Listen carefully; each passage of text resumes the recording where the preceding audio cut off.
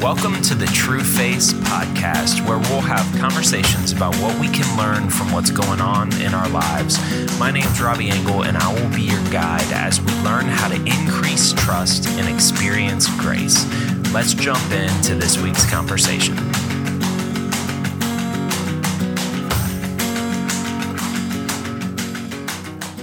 This is a friend that is going to be really fun to introduce. Partly because I've wanted to be like him for the past 7 or 8 years. I feel like he's like the epitome of masculinity. He's like the model of masculinity. You know, when we think of like the ideal man, like the most interesting man in the world, like who comes to your head? Doug, you have been that for me the past 7 or 8 years or however long we've been friends. So it's pretty honoring to look at your beautiful masculine face and welcome you to the podcast. How you doing, man? Man, that was like the coolest, most humbling and head blowing up intro I've ever had in my life. So small world, Doug is actually now doing, he is in the role that I was at North Point. He is the director of men's groups at North Point Community Church. So it's like the one, it's like, I feel almost like good about myself that there's this element of our lives that is same because I've never felt that with you in my life. I'll blow up your head a little bit more. Here's some context about Doug Hurley, y'all. First of all, he's a beautiful man. He's got 3 little kids. He was a fighter pilot. No, not a fighter pilot. He was a special forces helicopter pilot. Which branch of the military? Army. Yeah. Army, like elite special forces guy, super sketchy, amazing stories that Doug can share, and I might try to get one out of him on this podcast. Then Doug had reached the top of that game and ended up going into the corporate world and accelerating the corporate ladder pretty quickly with successes there, and then shifted from there into pursuing his passion of workplace ministry and ministering to men and women and in the marketplace. And so he's done that at North Point, and then is also as directing the men's ministry at North Point. And so this guy's story and life has just been faithful, bold and intentional. And on our last podcast, when we were talking about your adventures flying helicopters, Doug, you were like, yeah, I did some time wiggling the sticks. And I was like, what, who talks like that? And who is that? And a fun fact about you, Doug, that most people might not know is you officially have crashed more helicopters than anybody else I know. That's a unique hat to wear. So congratulations. I've never met anybody that's crashed more helicopters. I don't think any aviator or pilot really wants that record, but I'm glad that you feel cool that you know a person that has crashed more helicopters than anybody else. So. Oh yeah. So give us a little context about those days. How long have you been out of the military now? Golly, it's been 15 years now. I got out in 2005. I did it for 12 years. And I loved what I did, but it got to the point I was gone. I was just gone all the time. It was just tough on our marriage. And my wife, Janie, really wanted me to punch out, to get out. And so I got out I shouldn't say I got out for her. I got out for us. Yeah. And, but I loved it and loved what I did. I wasn't very good at it because I crashed all those helicopters. What'd you fly primarily? Primarily, I flew, the special ops version of the Chinook. Okay. It's called an MH-47. So it's the really big one with the 2 main rotor blades, 2 main rotor systems. It doesn't have the tail rotor. It has the ramp in the back and you can load up. I've had 75 Army Rangers in the back of that thing. Give us a little more context. Special forces, helicopter pilot. We don't know about that world. Give us a little bit more context about that. Yeah. So usually when people say special forces, that's talking about U.S. Army Special Forces Green Berets, like the Green Beret teams. That would be one special operations component that falls in the special operations umbrella. And under that, you would have Army Rangers, you would have Delta, you would have Marine Force Recon, you would have Air Force STS, you would have SEALs, Navy SEALs. Yep. I think I said Rangers. And then you would have my unit, which was the 160th, which is the special operations helicopter aviation component that would do the missions with all the ground guys, all the operators. Yep. So when you're hearing about like Osama, that special helicopter thing that kind of crashed in landing and then kind of all that, what's going through your head as you're watching that? Because I'm assuming you flew missions off the books like that. Yeah, I was so glad that they wrecked the helicopter on that assault, because I know those guys. And that means that somebody was either closer to or surpassing my record of the most accidents. Because again, no aviator wants to have that record. So yep. I was rooting for, actually both. I'm kidding. I don't want any helicopter to crash. No, those guys, they did amazing work. And how they handled that mission, even with, not that I have any inside information, just watching it from reading the news and all that kind of stuff, but just seeing how they handled that. Despite that major contingency of an aircraft going down on target, is just amazing. Both the air crew and the ground guys just did such an awesome job. So I was in Pakistan in 05-06, and I was in Abbottabad within a mile of his compound. Just for like half a day, we had a layover meeting in Abbottabad, which was a hub. You were in the military kind of early 2000s flying. Were you over there doing missions? And a real follow-up question is, why didn't you get Osama before? Why did it take so long? Why didn't you do it? Is it because you crashed? I tried 7 times and I crashed 7 times. So Osama lasted as long as he did because Doug couldn't get the flying right. Is that right? Why can't he wiggle the sticks, wiggle the helicopter onto the target? I mean, come on. How hard is it to fly this thing? Were you on missions looking for him over there? Yeah, we were.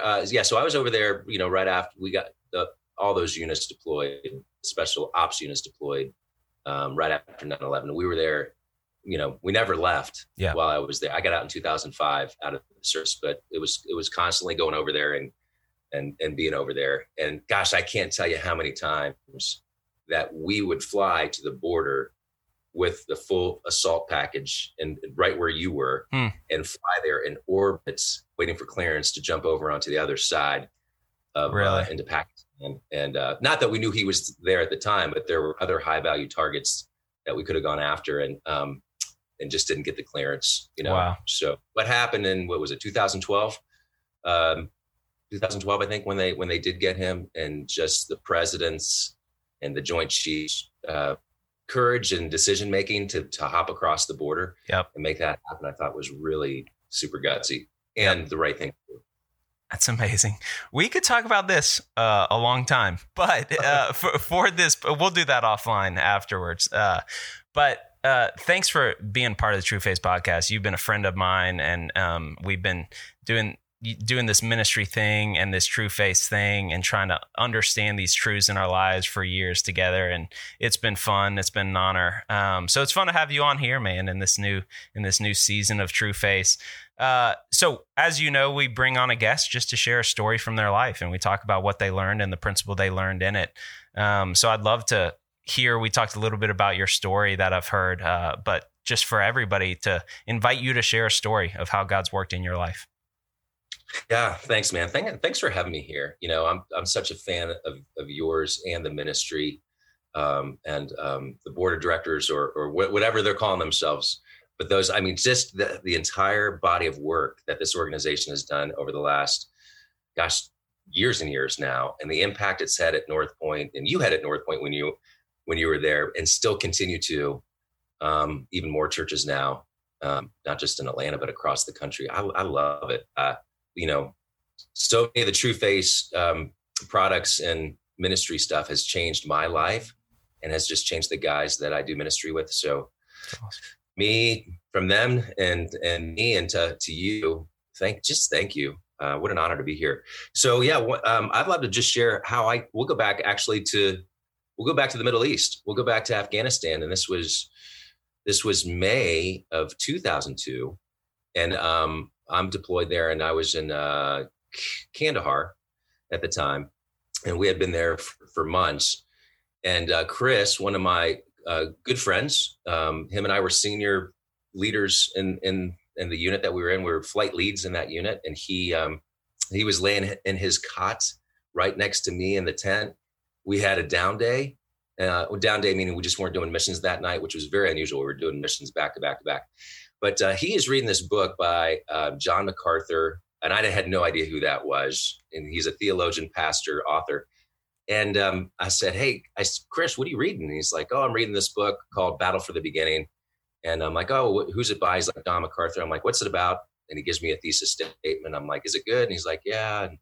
And, anyways, Chris was smart enough to know that he's like, what's going on here? Doug Hurley is the resident atheist and skeptic in this unit. Mm-hmm. And he knows I'm reading a God book and he keeps asking me questions. He was smart enough to know that I'm smart enough to know that he's reading this God book. And that's why I'm asking him these questions. And he knew he was being invited into a conversation about it. And so in his mind, he's probably doing cheetah flips going, oh my gosh, the hardcore agnostic atheist is asking me questions, but he was cool as a cucumber. And he just entertained my questions. And what was so cool about it, a guy who's so quote unquote masculine and in a unit like that, where everybody is always trying to show machismo and how cool you are. And I'm not saying that's right, but that's what it is. That's the environment we're in. And all these other officers are in this tent and they're listening in. They're leaning. They're not leaning in, but they're listening. You know, they're listening. And I'm just peppering Chris with these questions. Well, what about the dinosaurs? And how do you know that Jesus is the only way? And just asking him all these questions. And he just handled it so cool. And he's like, hey, I don't know about that. I don't know if I can really explain the dinosaurs or the age of the earth, but I can explain Jesus. And so we walked through that for about an hour. And then he was smart enough to know, let's get Doug out of the tent and go on the other side of the tent. Because he knows subconsciously even that these guys are listening in and Doug's got to perform and keep his mask on, that he's the cool, edgy, going to argue with you just to win an argument. So he pulled me out of the tent, which was such a good idea because then that just softened up the conversation. So we talked for another hour, but all that to say, it was pivotal on me in taking steps towards Christ. And so it was 18 months later, back in Afghanistan again, by myself. I mean, I was with my unit, but in a tent by myself, December of 2003, when I ended up giving my life to Christ, which was just amazing. But Chris was such a catalyst to that. And if I had a bottom line, it was a catalyst. He was a catalyst because of how he handled the questions asked. But as important is the 4 years prior, he just invested in me as a friend, didn't try to win arguments, didn't judge me, didn't push an agenda. He just built a relationship based on trust. And he was just a real guy, not wearing a whole lot of mask, if any mask, I would say probably none, if that's even possible. But it was that on-ramp for 4 years to get us to a conversation in Kandahar, Afghanistan, May of 2002, where I'm finally like, okay, there's something different about this guy. I want to know. I really don't trust religion and Christianity. And there's a bunch of yahoos who are trying to tell me it's the right thing, but I see hypocrisy in their life and I see judgment, coming towards me from them. But Chris, I don't. And so it was something different about him. And man, such a good guy.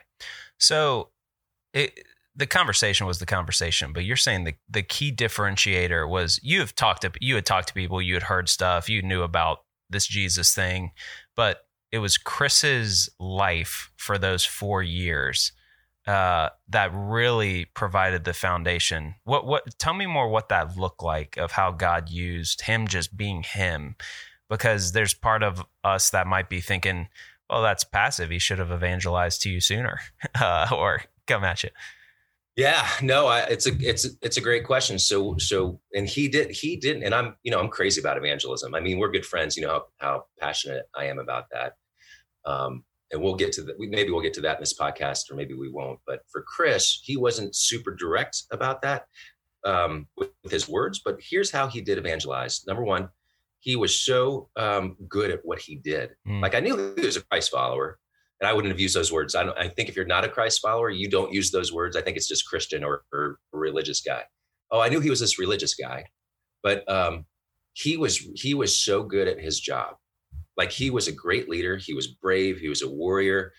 He was a great pilot. He was so good at his job. I had 3 other guys in that unit, and they're good guys. I don't want to sit here and bag on them, but they were telling me, you need to go to church. Like, they were evangelizing with words and pointing their finger at me, and you need to go to church. And And in my mind, I'm like, and this, I'm so much more mature than I was, 15, 18 years ago, whatever that was. But in my mind, I'm thinking, I'm a better officer, leader, pilot than you. My life is pretty good. I don't need that. And it's very hypocritical for you to tell me that my life is messed up when I don't think you're that good of an officer, or you're not as good as I am. Yeah. And that's super arrogant to think, but I thought it back then. But Chris, he wasn't doing any of that, pointing his finger at me. You need to do this. Your life is messed up. I'm judging you. And he was so good at what he did. In other words, let me say it a different way. He evangelized through the example of his life. Just being a good man, a good officer, a good pilot, a good leader, a warrior, brave, congruency when he was with his wife and kids and he was around us, where some of the other guys were incongruent. They'd be around their families and they'd seem like a great family guy, but then we'd go on the road to visit a SEAL team at Virginia Beach and we're at the bar and guys are just acting incongruent with their behavior in the bar. And so Chris just lived it by example. And then the other thing is, I really got to come back to that lack of judgment piece. I can't tell you how amazing it was that I never got judged by him, because if I'm being totally honest, I tried to. Guys would walk into I was like the crazy single guy in my 30s, and most of the guys were married. Guys would walk in on Monday into the hangar and say, "Doug, tell us about your weekend." I'm like, "Oh my gosh, I did this, and this." Yeah. And they'd want crazy stories. Chris was sitting right across from me. His desk was right across from mine. And I would be telling the story of the guys that were asking. And out of the periphery, I'd be looking at Chris to see his reaction, just even a grumpy, nonverbal look or something. Never got anything. Wow. If I ever got anything, it'd be something like, "Doug, you're crazy." Yeah. I mean, just no judgment. And so that's evangelizing without using direct words. It's not that he never mentioned Jesus, but rarely did he. He just didn't do it a lot. It was more through example, more through loving me, caring for me, being for me, not what I could become. And just the lack of judgment. And so that was what had so much impact.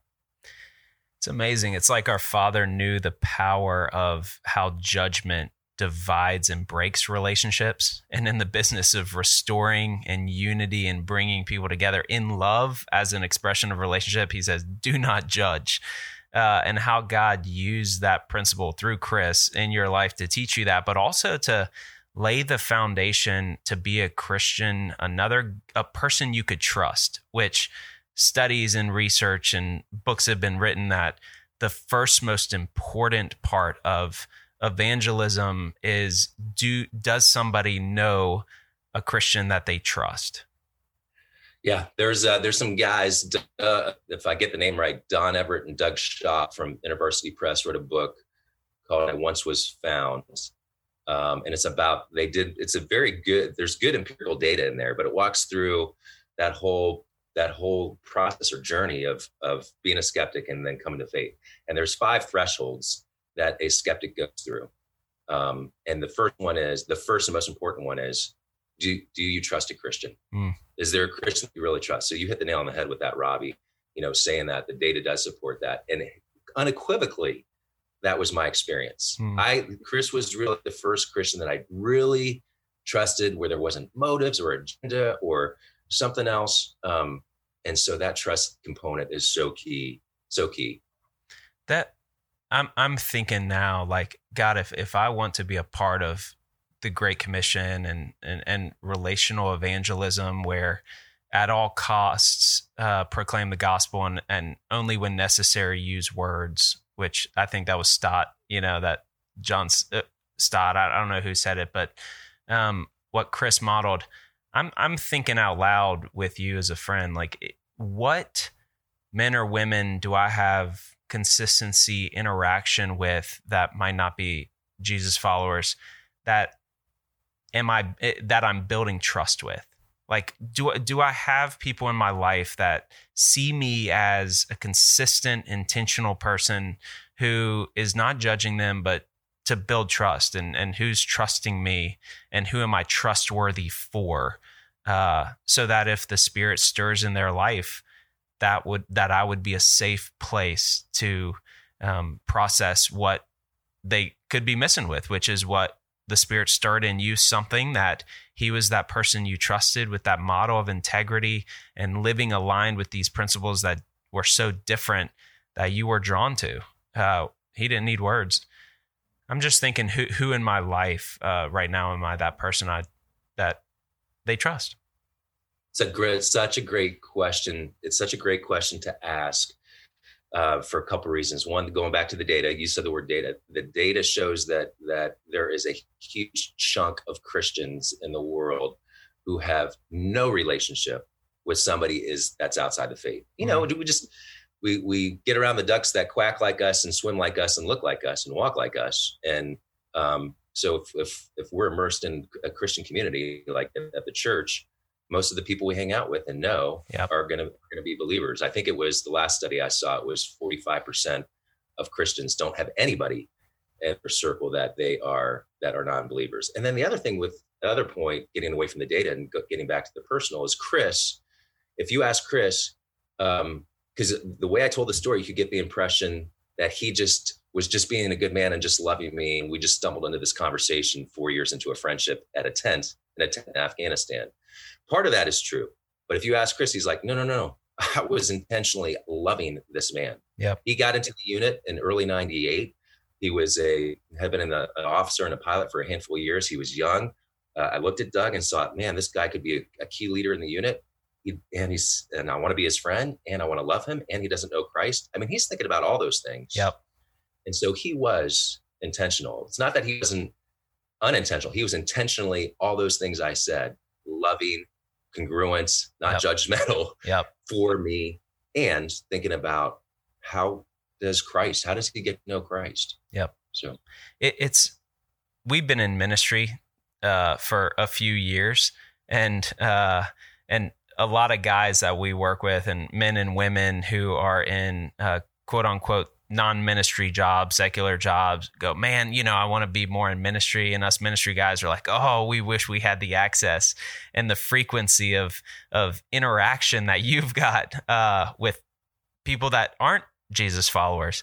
And the grass is always greener. And that's a tension that we all, struggle with our whole lives. But as we've both been in professions that are non-ministry as well in our previous lives and business, and I know that's been a passion of yours, of the opportunity that people have in the marketplace and in the workplace that a lot of times the church takes for granted and diminishes the value of that. What would you say? A lot of people listening, the majority are going, hey, I do my cubicle job or this job, and God's not, and I wish God used me more, or I could do more for God. What would you say to them?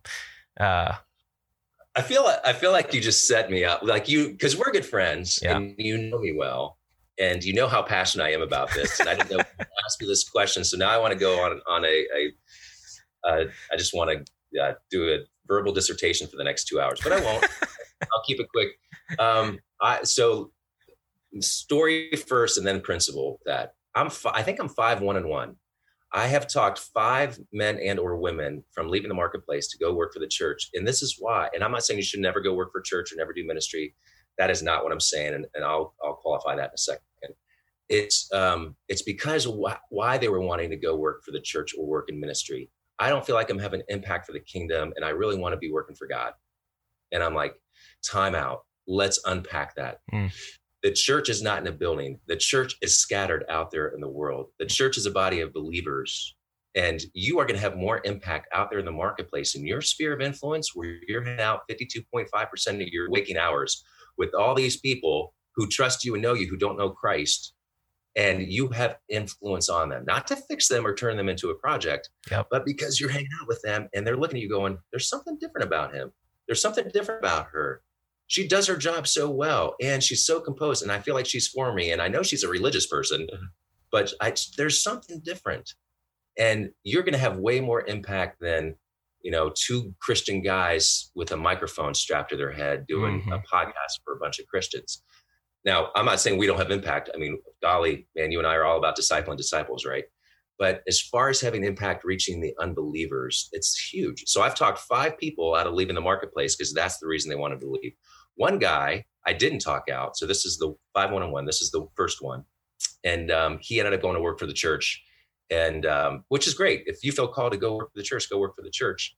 And then the other person, I talked her into leaving the marketplace to come work because she was so good at casting vision to believers in the marketplace to stay in the marketplace and be equipped and invigorated to go out there and reach their unbelieving coworkers for Christ. So I'm all about working for a church. I work for a church. You work for a ministry. I'm all about that if you feel called to that. But don't do it because you think that you're not going to have impact for the kingdom out there in the world, because you're going to have crazy impact. Crazy impact.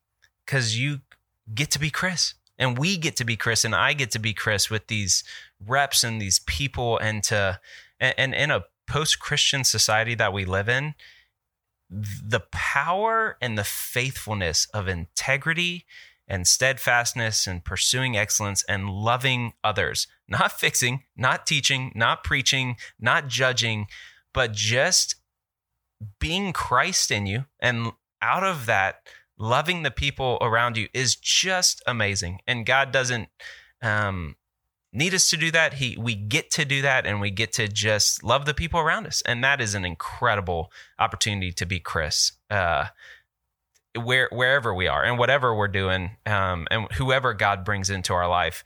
And that's what is required of us, to love one another as Christ loved us. And that's what discipleship is, by how we love one another.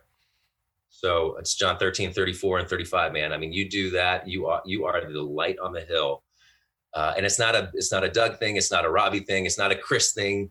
And Chris would be the first person to say, if he were here, he'd be like, it wasn't me, it was God. Yeah. But he would also say, if I could put words in his mouth, thank you, God, that you would purpose me in this way to impact your kingdom, to reach Doug, to love Doug, for Doug to take steps to get to know you. Thank you. Yep. What an honor to be, and a privilege to be used in that way. But he would still say, it's just him being obedient, Chris being obedient. It's just him loving God and being thankful to God, and him being on mission for what he is directed and privileged to go and do. So what would you say to transition for all of us listening? What's the prayer or the question we could ask the Father around this? Yeah, I'm shifting gears just based, I love how the Spirit moves us. And can I tell you what I was going to say? Just because it's still really good, and then I want to change it up. I was going to say, don't let theology get in the way of your ministry, which is Andy Stanley came up with that. And most of the things that come out of my mouth have been copied by someone way smarter than me, and I have no shame around copying good people, smart people. But don't let theology get in the way of your ministry. So the three guys in the unit that were like, you need to go to church, and you need to not drink so much, and you need to not stop being that way with women, and it's like that just pushed me away from being curious about Jesus. Chris did the opposite. And what those three guys did is their theology about do this, don't do this, do this, got in the way of them really ministering to me and loving me and connecting with me and helping me be curious about taking a step. Chris didn't let theology get in the way of his ministry, and he ministered to. That's good. So that was so good. So I guess a question before I get to another question, I know it's just supposed to be one, but is when you do interact with people and evangelize, are you coming with that approach where your theology ain't getting in the way of your ministry? Like you are for someone, connecting with them, loving them, not judging them, trying to build trust, not trying to turn them into a project. And still within that, you have a hope that they're taking a step towards Christ. That is okay. Yep. Actually, that's what we should be doing. But I think the other question, I want to bring it back to what you said, Robbie, is know that the seeds that you're planting, know that you are planting seeds as you are loving your coworkers or loving your neighbor or investing in them. As if you are a Christ follower, what you do matters. And it's like continued drops in a bucket every day. And for me, it was 4 years before I finally asked Chris that question. I have one of my best friends in my life. We've been friends for 18 years. And he just asked me the question a year ago. That was 17 years of me pouring into him, and 17 years where he sees a transformation in me. Not that I'm this great guy, but he's like, you are different. You look the same. The look in your eyes is the same. Your voice is the same. Your intensity is certainly the same. But you're just different. Like you just something different about you. And so for him, it took 17 years. So what's the question is, are you being intentional about reaching those around you in your sphere of influence who don't know Christ? And do you realize the value and the impact and what hangs in the balance if you do those daily deposits, drip, drip, drip, drip, day after day, just to be the loving presence of Christ right there in the midst of your job or your neighborhood or where you're coaching the kids' soccer team? Are you doing that? Not to turn anyone into a project, but are you doing that? And if you're like me and someone just came to your brain or your mind of that person that you are around, that you could more intentionally love, I think as we listen to this, we can join each other in praying for that person and going, God, you know who you've brought into my life around me that I have access to. Help me to be intentional to love them, because I can't on my own efforts. A lot of times you can, and I've got access to the Spirit to be a source of love for that person when I don't feel it. And I trust you with their heart of what you want to do in and through how I love them. And so prepare their heart and help me to not take for granted the opportunity to love them that you've given me, which is an awesome opportunity. So we pray that together. And Doug, this was a ton of fun having you on here. We need to do this one again. But we will wrap up with a couple questions that we like to ask everybody. And one of those is, what are you reading or learning right now and in your life? And what's something that's life-giving to you? Thanks for having me on here. And what was such an honor, brother. What am I reading right now? I'm reading Ruthless Trust. Oh yeah. This is my second. I'm not a big rereader because there's so many other books I want to read, but I'm reading this again. And basically what the thesis of the book is, faith in God is having ruthless trust or radical trust in who he is and his character and how he loves you. That's really what faith is. And I'm reading that because what I'm learning in my life right now is, man, I am not in control. And you think I would have figured that out years ago because I didn't control 7 helicopters that I crashed, but I am not in control. And there's just a swirl of stuff going on in life for everybody, the market, coronavirus, all that stuff that's going on. And just some other personal things. And I am not in control. So I'm really just trying to grasp onto an anchor of ruthless trust. And man, so that answers that question. And then what gives me life right now is this is the biggest blessing out of this crazy pandemic season is the family time. You know, just all this busy stuff has gotten clipped from the calendar. Even stuff I love. I coach the kids' soccer teams, and I love it, but that has even gotten clipped. And so we are hanging out as a family, crafts, art, board games, Foursquare, dodgeball. That's awesome. Devotionals even, and that sounds like I'm super religious. We've never done devotionals as a family until this pandemic. So that is, it's so life-giving to me. That's awesome. Well, Doug, it's fun as always. Let's hang out soon. Y'all, thank you for listening to this podcast. Thanks for being a part of the True Faith team and the tribe. And it's you guys. There's some of you who really it's a team. Doug, I don't even know if you knew this because I had no idea about True Faith, but really there's a base of people who have been impacted by the ministry that want to see it keep going. And there's a group of people, it's not a big group, that give monthly, that sign up at truefaith.org and give monthly. They're really, this ministry is like probably 65, 70% donation driven of people like us that have supported and signed up monthly any amount that has been so integral at this ministry continuing and us being able to continue to spread the truths of the original good news to help people experience the peace and freedom of that. And the ministry celebrated last week 25 years. Wow. True Faith has been around 25 years. It is a pretty humbling, honoring milestone for any ministry, but it's because people like you and us have been supporting it who have been impacted. So shout out to the OGs, Bill and Bruce founding it, and Lynch and these guys, and how God's used them, and for you guys being a part in helping this thing continue. So, and hey, whoever is out there given to TrueFace, just I want to say thank you. And thank you that you've helped further the kingdom and just enabled us to have these resources. And I'm so thankful personally, and as a quote unquote professional pastor at a church, I'm grateful. So thank you for giving from the bottom of my heart. Me too. Thanks, Doug. Thanks for joining. And if you like this podcast, share it with your friend, share it with Chris, Doug. I think he'd be encouraged. And thanks for listening, y'all. See ya.